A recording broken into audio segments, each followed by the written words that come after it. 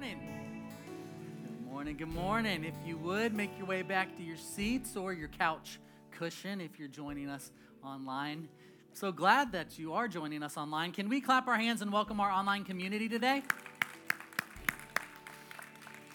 My name is Daniel Sutton, and I get to serve as one of the pastors here. And I want to thank our lead pastors, Chris and Jody Tomlinson, who are not with us today, for the privilege of being able to share the word with you today. They'll be back next week, and we'll get back into the All-In series through the book of Acts then. But today, taking a one-week break, but still talking about how to live an all-in kind of life.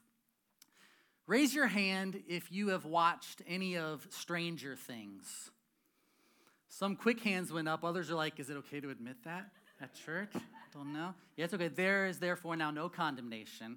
Okay, maybe you haven't watched it. Raise your hand if you're at least familiar with the show. You've heard of it, right? You've seen the picture on Netflix. Okay, all right. I'm in no way endorsing the show. I am not encouraging you to watch the show. We started watching the show ourselves and then got to a part where we just didn't want to see where it was going to go from there. We had seen enough. So I don't know what's happened in this last season, so don't ask me. But in this show, you learn of a mysterious alternate dimension in a parallel human world. And it's referred to as the upside down. And the name of this fictional dimension reminds me of how Jesus and the Word of God teaches us to live our lives upside down. Proverbs chapter 14, verse 12 says, "There is a way that seems right to a man, but in the end, it leads to death." 1 Corinthians 1:18 says, "For the message of the cross is foolishness to those who are perishing, but to us who are being saved, it is the power of God." There's a clear disconnect between what the Word of God says and what the world says. How the Word of God instructs us to live and how the world is living. Amen? If we, as followers of Christ, are living our lives according to the Word of God, we will look upside down to the world. So today we're going to look at how Jesus teaches us to live. It's upside down. It's weird. Pastor Craig Groeschel of Life Church said, quote, "We need to live weird because normal is not working." What the world calls normal is broken and backwards. God's word shows us the way to live. And it's very, very important as we go through the word today that we remember that Jesus lived the same way that he tells us to live our lives. Amen? When it comes to following Jesus, it is never do as I say, but not as I do. When we follow Jesus, it is always do as I say and watch me do it. Hold my red wine and follow my lead. Jesus teaches us and models for us how to live in a way that is completely upside down from the rest of the world. Would you pray with me? Lord, we thank you for what you've already accomplished in the place. So much more than we could even feel or comprehend. We know that you are moving. We know that you are working. And we are honored to be here with you. Speak through me, Lord. Make it easy to hear your word and receive from it and apply it to our lives today. In Jesus' name, the strong Son of God. And everybody said? Amen. The Apostle Paul, under the inspiration of the Holy Spirit, wrote in Romans chapter 12, verses 14 through 21, "Bless those who persecute you. Bless and do not curse. Rejoice with those who rejoice. Mourn with those who mourn. Live in harmony with one another. Do not be proud, but be willing to associate with people of low position. Do not be conceited. Do not repay evil for evil. Be careful to do what is right in the eyes of everyone. If it is possible, as far as it depends upon you, live at peace with everyone. Do not take revenge, dear friends, but leave room for God's wrath. For it is written, It is mine to avenge. I will repay, says the Lord.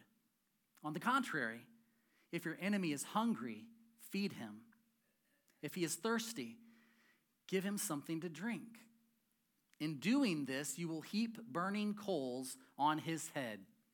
Do not be overcome by evil, but overcome evil with good. Amen? Amen.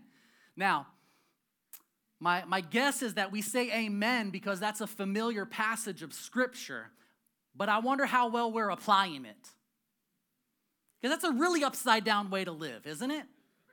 It goes against the grain. That's swimming upstream. And usually our default setting as human beings is very different from what we just read in Romans 12. If someone does us wrong, then we want to do them worse. So they'll think twice before crossing us the next time. Amen. Get to know someone in a lower position than us? Are you kidding? No. We may try and get to know someone in a higher position so then we can leverage that relationship for our benefit in the future. If our enemy is hungry, great. They probably deserve it. Jesus expects our default setting to be reprogrammed. He expects his followers to live differently. Up is down. Left is right. Right is wrong. Gaining is losing. Last is first. And living is dying. We go through our lives typically preferring to fit in rather than stand out. But God created us to stand out. The Bible says that we are in this world, but we are not of this world.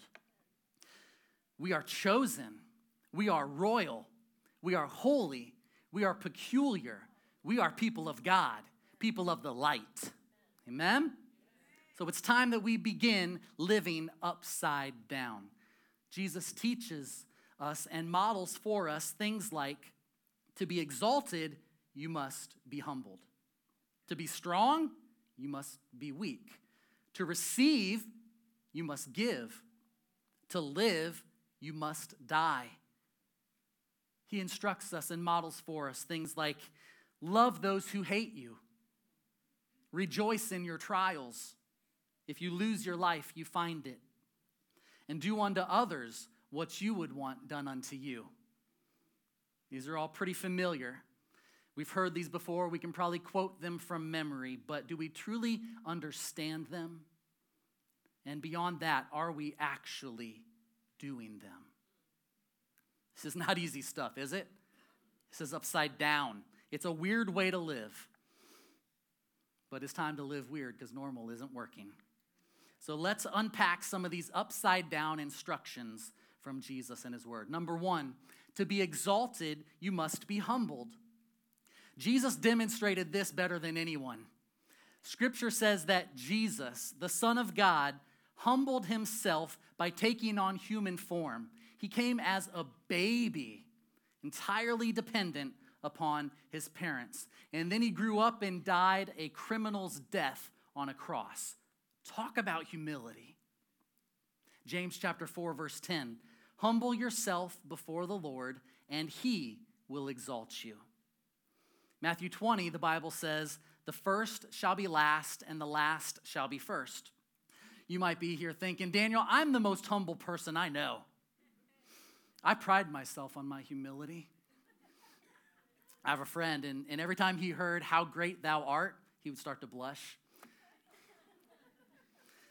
We've got to be people of humility. The world says, look out for yourself. Be better than the person next to you. Use others for your benefit. But God says, give honor where honor is due. Encourage one another. Help others and share the credit. We see God do amazing things through ordinary people when those people are living for God and others and not just living for themselves. So how are you living? Who are you living for? Matthew 6:33 says, seek first the kingdom of God and live righteously. Then he will give you everything you need. The way up is down. Let's walk with humility as Christ did, and then he will lift us up at the right time. Amen? Next, to be strong, you must be weak. Again, Jesus became man. He was still God. He didn't cease being God, but he willingly lived and experienced the limitations of flesh and blood, just like we understand. 2 Corinthians chapter 12, verse 9, the Lord said, "My grace is sufficient for you, for my power is made perfect in weakness." Man, this is another tough one. Spoiler alert, they all are. We don't like being vulnerable, do we? Do you? No. We don't like asking for help, much less accepting help. Raise your hand if you've ever tried to get all of the groceries out of the trunk, close the trunk, and open the front door all in one trip, all by yourself. Anybody? Yeah. Why do we do that? Why do we do that? We're so defeated if we have to come back and make a second trip. We think we can handle whatever comes our way. Why is it so difficult to say, "Honey, can you give me a hand? Hey, kid, can you grab a bag?" That's so hard for us, isn't it? It feeds our pride, which gets in the way of the humility we just talked about. But we don't want to be perceived as weak or needy. We don't need anyone or anything, right? Call us Beyonce because we're independent. But the truth is, you are at your best when you are most dependent upon Jesus. You are at your best when you're most dependent upon Jesus. This is the example Jesus gave us. He was dependent upon his Father. And when we are dependent upon Jesus, that's when his power can be fully displayed in our lives. When we choose to walk in humility and weakness, the focus is taken off of what we can't do, and it's fixed upon the one who can do everything. When we are weak, God is strong in and through us. Amen? Next, to receive, you must give. We like to get without it costing us anything. If it's free, then it's for me. Now, that's okay to a certain extent. But I want you to know that when you give, not if you give, we're givers here at Destiny Church, amen? When you give, you should expect to receive. This is a real and true principle from Scripture. You will reap what you sow. And you can sow all kinds of things. We're not just talking about finances. You can sow all types of things, and you will reap each of them, good or bad. You will reap what you sow. But man, with Jesus, Jesus gave his life so that we could receive eternal life in and through him. Jesus did not give to get anything. Jesus gave so that we could gain everything. Wow. Luke chapter 6, verse 38 says, "Give, and it shall be given to you." Acts 20:35. Jesus himself said, "It is more blessed to give than to receive." Most people work as hard as they can and earn all they can and then keep all they can. Some of the most miserable people in this world are the ones that take and just stockpile treasures, when some of the most joyful people are the ones who give generously and unselfishly. Have you ever seen that? Maybe you've experienced that. If you've ever been on a mission trip, then you may understand this giving and this receiving. You get your passport and you get your heart in a sensitive place, and you have every intention of serving and pouring yourself out for these people in this area. And you get to help meet tangible needs, maybe hold babies, clean wounds, build homes, and then what happens? It's time to go home. And don't you end up leaving even more blessed and full than when you did, when you first got there to go bless others? Yeah, why? Because it's more blessed to give than receive in every area, with our time, with our talents, and with our treasures. And God is more generous than anyone else. So if he's living inside of us, we should be generous too. When you give your time, talents, and treasures to God for the good of others, you will receive some of the greatest gifts of all: joy, peace, true satisfaction in Him. Be a giver. Amen?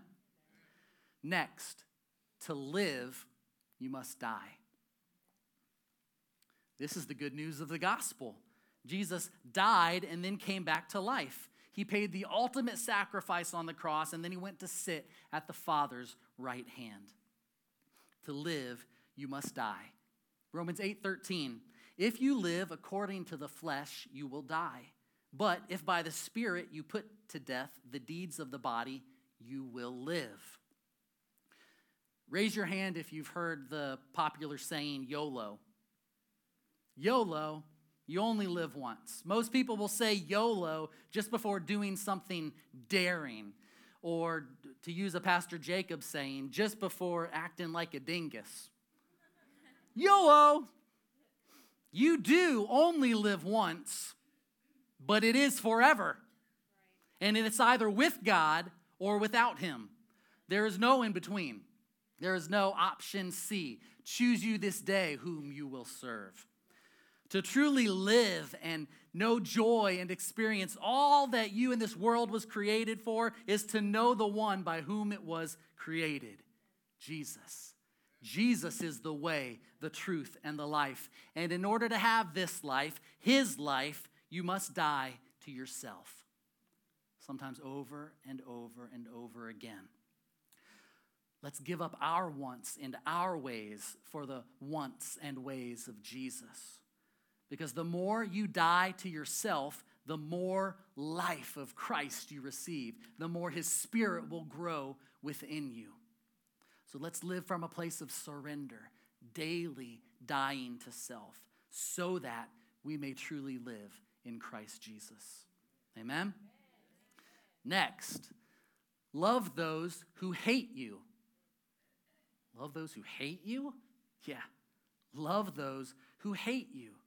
Jesus demonstrated this by ministering to people and meeting the needs of those who would later shout, "Crucify Him."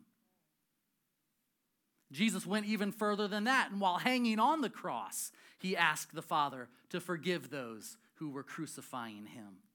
Jesus loves those who hate Him. He instructs us to do the same. Matthew chapter 5, verses 43 and 44. You have heard that it was said, love your neighbor and hate your enemy. But I tell you, love your enemies and pray for those who persecute you. This is so upside down. Usually, if someone hates you or dislikes you, you're not all that fond of them either. They said something to you or did something. There was some sort of clash or disagreement, right? We're supposed to love that person, not attack them, not ignore them, not avoid them. Love them. If we love them, let me say, when we love them, it's like extinguishing the fire that has been created. But if we snap back, give them what they probably deserve, it's just adding fuel to that fire, and then that can get out of control really quickly. So if someone is nasty to you, the way we are to react is with love and kindness.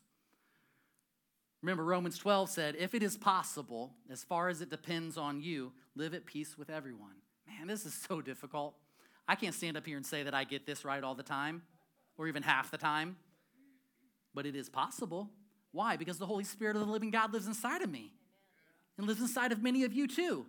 So it is possible to react the way we're supposed to. Amen? To love those who hate us by the power and the guidance of the Holy Spirit in us. Listen, Jesus does not agree with everyone, but He still accepts them. Jesus doesn't like the behaviors of everyone, but He loves them anyway. Jesus doesn't celebrate people's sin, but He still shows compassion. Jesus loved and forgave the very ones that crucified him, and he did it before, during, and after. Whew, man. Church, let's not invest ourselves and waste our time and energy on unnecessary and negative conversations with people. Let's just try and squash it from the get-go. If someone says something offensive or hurtful to you, as best you can, just tune out that foolishness. That's what it is. It's foolishness. Do they deserve an earful? And then some? Probably. But don't get sucked into that trap. Instead, choose love, grace, and kindness. James chapter 1 says, "Be quick to listen, slow to speak, slow to anger." Why? For the anger of man does not produce the righteousness of God.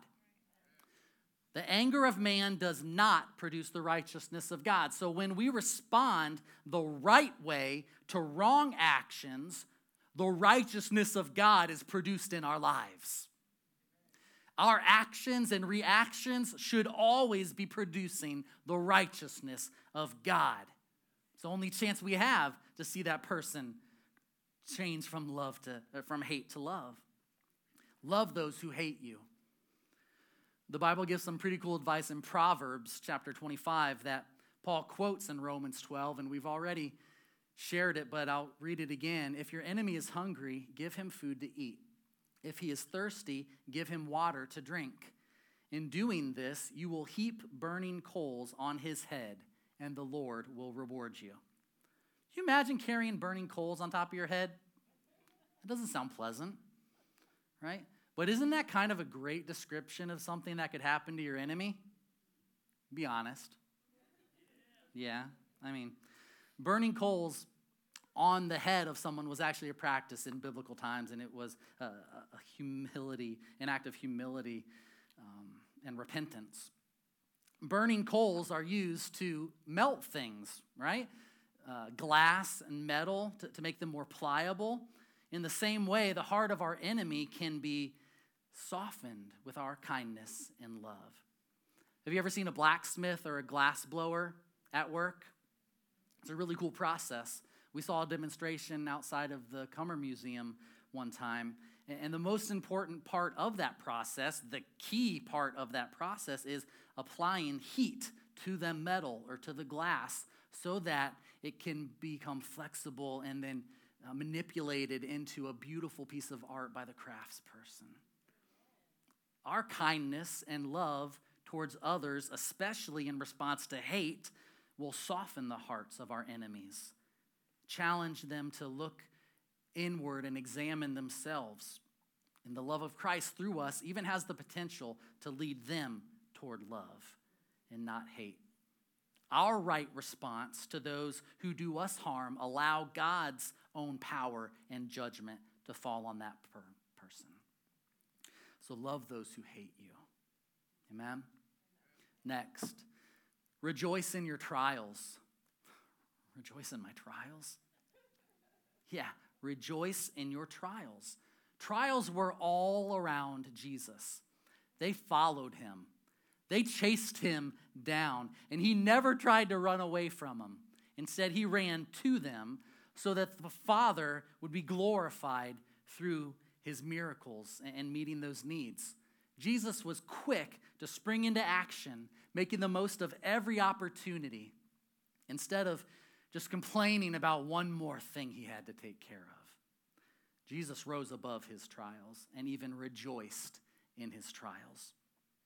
James 1, verses 2 through 4 instructs us, "Consider it pure joy, my brothers and sisters, whenever you face trials of many kinds, because you know that the testing of your faith produces perseverance. Let perseverance finish its work so that you may be mature and complete, not lacking anything." And when we find ourselves in tough times and walking through trials, those are the easiest times to complain and worry and doubt and cuss and do anything but rejoice. But we are to rejoice and have joy instead. Not just kind of like, oh, I'm content, going with the flow, really wish this was different. No, a pure joy. is what Scripture says. And we can have joy because we know God is with us in that trial, and he's doing a work in us to prepare us for a work he'll do through us. Amen? When we complain and just speak negatively, the situation only becomes more and more daunting and overwhelming, heavier and hopeless. It only makes you feel worse. Complaining and negative thoughts and talk never makes you feel better. It's not soothing. It makes you think even more about that trial, and then you can't get it out of your mind. Whatever you focus on is magnified, whether good or bad. So let's be focusing on the one who is with us in the midst of the trial, not the trial itself. Amen? Stop telling God how big your problem is and tell that problem how big your God is. Let's rejoice in our trials. When we do, we find hope and joy and peace. Romans 5, verses 3 and 4 talks about this same thing. Not only so, but we also glory in our sufferings, because we know that suffering produces perseverance, perseverance, character, and character, hope. Perseverance has a chance to shine in your trial. And when it does, we move one step closer to being complete, mature in Christ. And that's what it's all about. Your trial is a great opportunity to prove that you are an overcomer. The next trial you face is your chance. Take advantage of it and seize that opportunity. Let's shift the way we see things. Let's put our God goggles on and start looking at our trials as opportunities to overcome, not as obstacles we can't get around or through. Opportunities for the glory and greatness of God to be on full display. An opportunity to put the devil in his place. Where's that? Under our feet. Opportunities to grow spiritually and get even tighter with Jesus. See, the trial that you are going through, and Pastor Chris says this all the time, I love it. Everyone here is either going through something, has just come out of something, or is about to go through something. So we know something about trials, amen? Everybody here? That trial, that problem just might be a problem on purpose. Meant to build your character, mature you, and equip you for the next trial. That's probably going to be even tougher than the one you currently find yourself in. So don't complain about your trials. Conquer them. Don't resist your trials. Rejoice in them. Live upside down. Amen? Next, if you lose your life, you find it. If you willingly give up your life, you find it. I think we've already established how Jesus modeled this. In Matthew 16, verses 24 through 26, Jesus said to his disciples, "Whoever wants to be my disciple must deny themselves and take up their cross and follow me. For whoever wants to save their life will lose it, but whoever loses their life for me will find it. What good will it be for someone to gain the whole world yet forfeit their soul? Or what can anyone give in exchange for their soul?" How do I find something by losing it? Does that make any kind of sense? I mean, if you substitute any other word for life in this verse, it's just as puzzling and almost comical. For example, if you lose your money, you find it. If you lose your mind, you find it. If you lose your keys, you find them. If you lose your phone, God forbid, you find it. So what does it mean? It's all about surrender. Our life must become all about God, centered around him. He cannot just be something on the checklist. He is the list that everything else revolves around. Amen? We've got to do the three things we see in Matthew 16 if we are really his followers, and that is deny ourselves. That's where it starts. Take up our cross and then follow him. We don't go our way and then he follows and says, "Yep, that's right. No, left turn." No, we follow him. When we lose our life is not ending. When we lose our life, it's not like, well, where'd it go? I misplaced it. No, when we lose our life, we are placing it intentionally, prayerfully, full of hope into the big, strong hands of God, giving him control.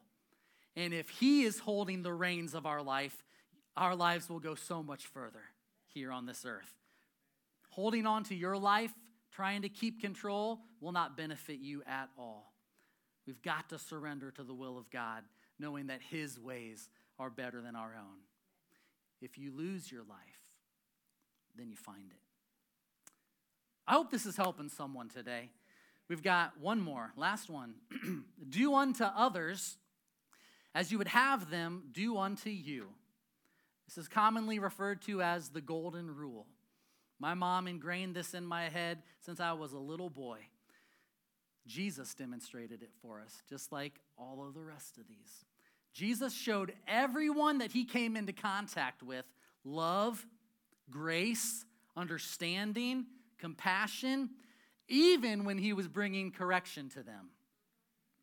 See, Jesus was able to separate the sin from the sinner. Jesus could separate the behavior from the being, the persecution from the person. That's because Jesus understood that he did not wrestle against flesh and blood, and neither do we. Matthew chapter 7, verse 12. So in everything, do to others what you would have them do to you. For this sums up the law and the prophets. Do to others what you would like them to do to you. Kind of a throwback to the love those who hate you one, but I think it's a really important one to end with, because this is hard. Again, it's normal to treat people how they treat you, right? They treat you bad, you want to return the favor. They treat you nicely, you're pretty nice back. That's easy, but that's not what God's word tells us to do. We are called and expected by God to treat people the way that we want to be treated by people. We should love people like Jesus loves people. Love people like Jesus loves us. I don't know about you, but I'm not always too lovable. That might be hard to believe. But we should love people like Jesus loves us. We should welcome and include people because we want to be included. I think everyone here has felt excluded at one time or another. Raise your hand if you've ever experienced that, right? That's not a fun place to be. That's not a good feeling. It's not what we would desire, so let's not do that to others. We've got to start living upside down, church. And these are just a few of the many ways that Jesus tells us to live upside down. I was reading in Philippians chapter 4 the other day. This isn't even in my notes, but Philippians 4 verse 8, you want to find some other ways to live upside down? Think about things that are true and honorable and lovely and praiseworthy, right? The world's not thinking about those things. You want to live upside down? Start thinking about those things. You want to find some more? Go to Matthew 5 through 7, Jesus' Sermon on the Mount, and you'll find at least 8 more in those couple of chapters of how to live upside down. Things like, blessed are the poor in spirit.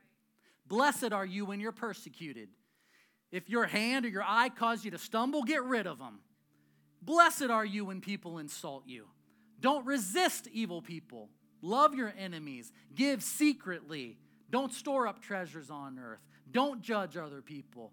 And there's so much more. And it's all so upside down. It's all so opposite of how too many Christians are actually living.